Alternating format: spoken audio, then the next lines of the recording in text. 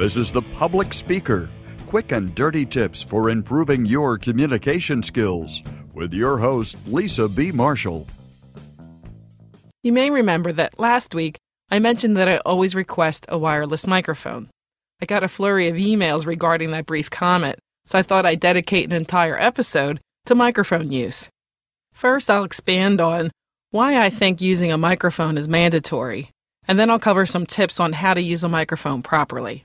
Again, as I said last week, I always request a wireless microphone. However, no matter what kind of microphone you request, your goal is to speak in a normal conversational tone. You should never strain your voice just to be heard. Some speakers' normal tone is quieter than average, so the microphone can artificially amplify their voice, although not significantly. And for those that are naturally loud speakers, the voice can be artificially adjusted downward to a more comfortable listening level.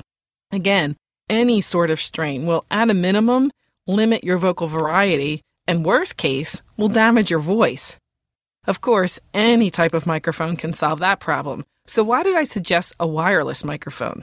Because most people have never been trained. They don't know how to use a built-in microphone properly, and it restricts movement. I've seen so many speakers become frozen behind the lectern microphones. They don't seem to want to move their head or their body because they seem to be afraid that they won't get picked up by the microphone. Or worse, they do move around and the volume of their voice fades in and out as they move around. So first, I'll talk about the proper technique for a built-in gooseneck lectern microphone, primarily because these are standard in most rooms. First, you should point the microphone at your mouth because, well, that's the part of your body that you want to amplify. Try to do this ahead of time before it's your turn to speak. If you're lucky, no one will have readjusted it. But if it's your turn and you find it's pointing at your chest or your forehead, you'll need to go ahead and readjust it. Do this quickly by bending the neck. Try not to touch the microphone itself. You might get some nasty feedback. Next, you'll need to position yourself, specifically your mouth. You don't want to eat the microphone or spit on it by being too close, but you don't want to be too far away either. You should be about 8 to 10 inches away, or about 2 hand widths. Technically, you could go a little closer, about a fist away, but that will make your movement even more restricted and difficult. So with this type of microphone, the idea is to pivot or to swivel around the microphone, always keeping your mouth exactly the same distance away from it. If you're about 8 to 10 inches away, you'll have a little more freedom of movement. Obviously, if you turn your head completely away from the microphone, you won't be heard. If you want to move to the left, move your entire body left, but leave your head angled right towards the microphone. As you shift positions again, just remember to always keep your mouth angled towards the microphone and approximately the same distance away. For most people, that takes some practice in order to look smooth and natural and to keep the sound level consistent. With a handheld or a wireless microphone, you have the ability to completely move away from the lectern. I almost always recommend that speakers move away from the lectern, if not for the entire presentation, for at least part of the presentation. However, I've been doing this long enough to know that some of you are saying, but in our field, we always present from behind the lectern. And to that I say, well, are you sure? Think back to the very few times you saw truly excellent speakers. I'd bet a paycheck that the majority of these excellent speakers didn't present from behind the lectern, at least not for the entire presentation. When you deliver a talk from the lectern, it limits your ability to make a direct connection with your audience. In fact, research supports that. The physically closer that you get to your audience, the more likely you are to persuade them. And your goal for all presentations should be to make a connection with your audience.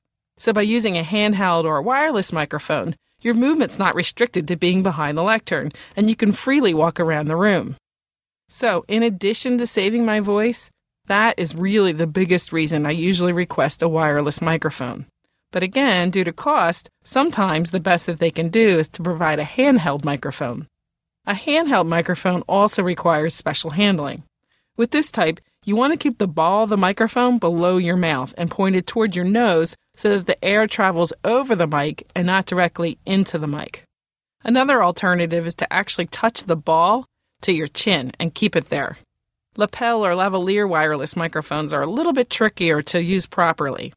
In terms of placement, you want them about 8 inches or 2 hand widths below your chin and as close to the center of your body as possible.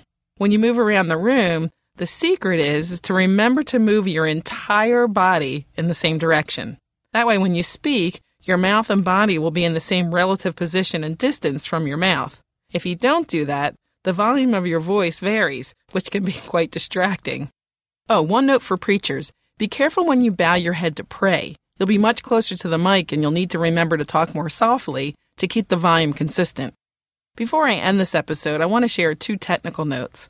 First, all microphones are fragile. I'm going to say that again.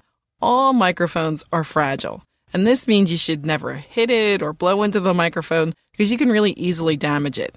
And finally, most lavalier mics have 2 switches on them, one for power and the other for mute. So turn on the power first, then unmute it. When you're done, mute the mic and then turn the power off. So there you have it. A few tips and mostly techniques for using microphones properly. I think this answers most of the questions that were asked during the week. This is Lisa B. Marshall, passionate about communication. Your success is my business. For additional resources and sneak previews at new stuff, join the Public Speaker fan page or join my newsletter. If you'd like to connect with me, feel free to join my networks on LinkedIn and Twitter. All the links are in the show notes. If you have questions about how to communicate better at work, leave a voicemail at 206-350-7970 or email publicspeaker@quickanddirtytips.com. Sign up for Lisa's newsletter or get information about speeches and workshops by visiting lisabmarshall.com. You can find a transcript of this show and links to connect with Lisa at publicspeaker.quickanddirtytips.com.